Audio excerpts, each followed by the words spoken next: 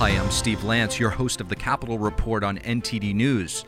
If you have not done so yet, please hit that subscribe button to stay up to date with all of the latest news coming out of the nation's capital and beyond. Some have been wondering if the principal of the defunct crypto exchange platform FTX, Sam Bankman-Fried, would be facing charges over the unprecedented demise of his company. And it appears to be heading that way for the 30-year-old who was just arrested and charged by the SEC. To discuss, we're happy to have on member of the House Financial Services Committee, Congressman Barry Loudermilk. Congressman Barry Loudermilk, thank you so much for joining us. Oh, my pleasure to be with you.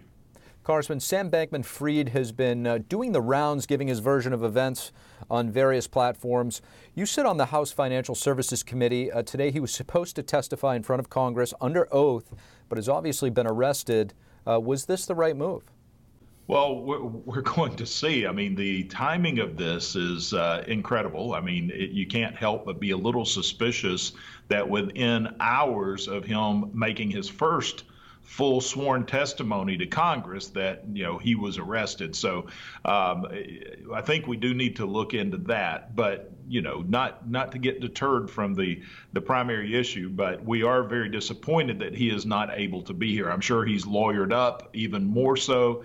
And so there's a lot of unanswered questions that I think was imperative that Congress ask before any formal indictment would come down. But we are where we are right now. Speaking of those unanswered questions, if you could, tell us what sorts of questions would you have liked to have asked? Well, one is to get more clarification of what really happened and what transpired. Now, we are questioning Mr. Ray, the current CEO, who is leading them through the Chapter 11 filings, and he's currently in committee. I'll be going in to ask him some questions here shortly. But some of the questions I would have liked to have asked Mr. Fried is he continually claims that several portions of the FTX platform, the many entities that were part of FTX, whether at FTX International, FTX US, Alameda, and the others, he claims that some of those are solvent. And I would really like to know, how does he make the statement they're solvent? I will be asking Mr. Ray these questions. Is FTX US really solvent, or is that just semantics that Mr. Fried was using? And how commingled were the funds between all of these different entities? And so another question I would have is, why was Mr. Fried here in Washington, D.C., he was lobbying for a crypto regulatory bill that obviously, as we see now, there is no way that FTX could have been in compliance of the very regulation that he was trying to see passed. So that brings to question, why is he lobbying so hard for a bill that he could not comply with? Was it to hopefully bring them into some level of compliance, or was it something that he would use to actually go after his competitors? Speaking of regulation, do you think that this whole situation will bring more regulation in the crypto space, and do you find it necessary?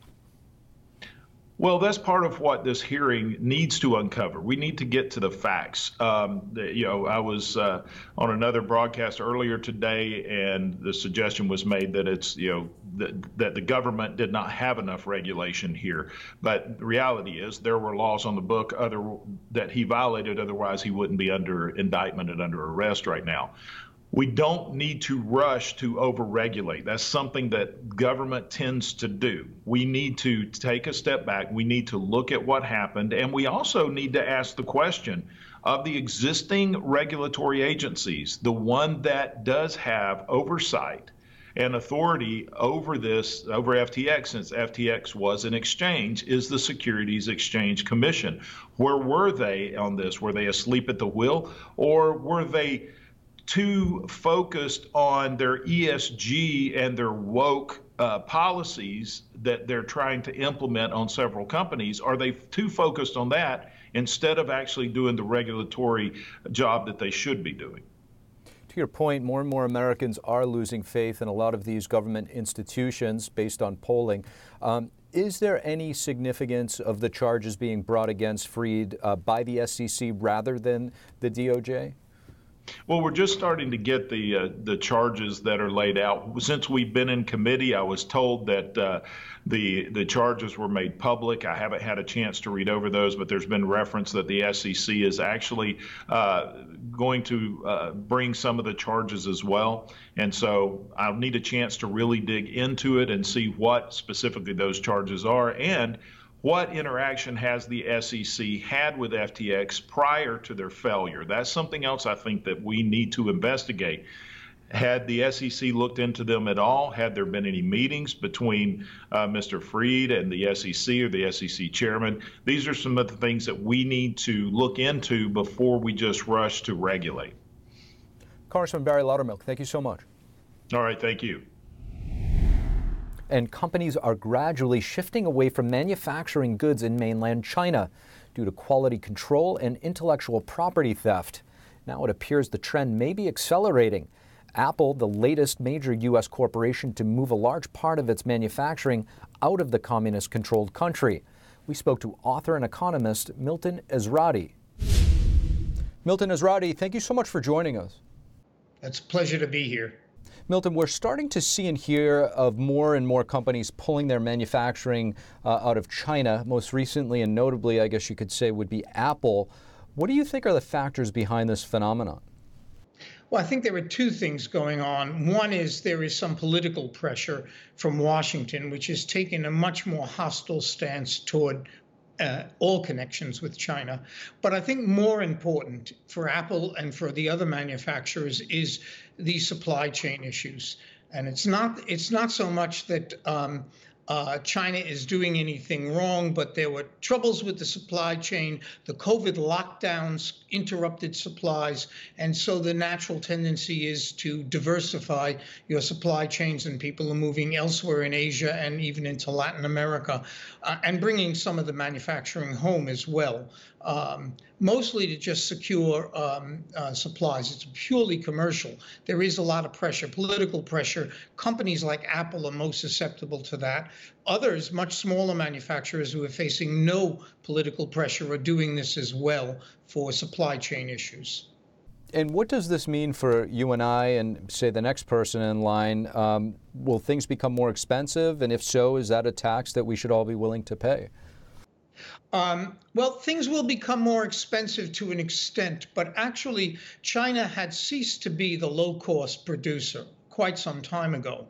People had established there because there was low costs, but wages in China are rising much faster than in the United States or most anywhere else in the world. And so China had ceased to be the low-cost producer. So movement to places like Vietnam or Indonesia, once it's established, will probably actually reduce costs for a lot of these manufacturers compared with what they would have had to face in China. Now, I'd like to ask you about an article you recently penned for Forbes. A lot of U.S. pensions are vested in China's economy. There was a crash of a huge Chinese real estate developer, I believe it's called Evergrande, that you wrote about. Did this expose many Americans? And in your opinion, was this an eye-opener, or are you still bullish in the Chinese market? Well, I think I don't think there were very many Americans affected by the Evergrande because it mostly constrained financial liquidity within China. And most of the Americans who are setting up there are not counting on Chinese finance for their finances. So it was not a big immediate problem. They obviously, any kind of interruption in financial flows, and there has been quite a bit since Evergrande declared that it couldn't meet its obligations over a year ago now, is something for the Americans to worry about, but I don't think there was a direct impact. Beijing, which had ignored the problem, or largely ignored the problem for quite a while, has finally come out with a rescue plan. I think it's 16 ways to reliquefy the real estate developers. That may help relieve it, but mostly for people who count on Chinese finance, and that's not really an issue for the Americans in China. And what is your general outlook for the U.S. economy moving forward in the first quarter of 2023? I think the U.S. economy is in for a correction. There was some talk earlier in the year when we had 2 quarters of negative GNP. Were we in a recession or not? Of course, the White House played technical games. The important thing was not whether we were in a recession or not. It's that the economy was slowing, and it has continued to slow. And I think if we're not in a recession in the first half of 2023, we're going to be in such a slow economy, and we might as well be. A lot of people have pointed to the fact that hiring remains robust, and it does, but hiring is a lagging indicator. I suspect there will be a correction there as well in the early part of the year. Now, maybe by the latter part of the year, in fact, I think it's likely by the latter part of the year, the recovery will probably start to gather force. But for now, looking at the first half of the year, it looks like weakness and a recession. Milton Ezrati, thank you so much for joining us. Well, thank you. It's been a pleasure. I just want to thank everybody for listening to this episode. If you enjoy our content, please leave us a rating and a review, as it really goes a long way in helping us spread the truth. Until next time, I'm your host, Steve Lance at NTD, and we'll see you soon.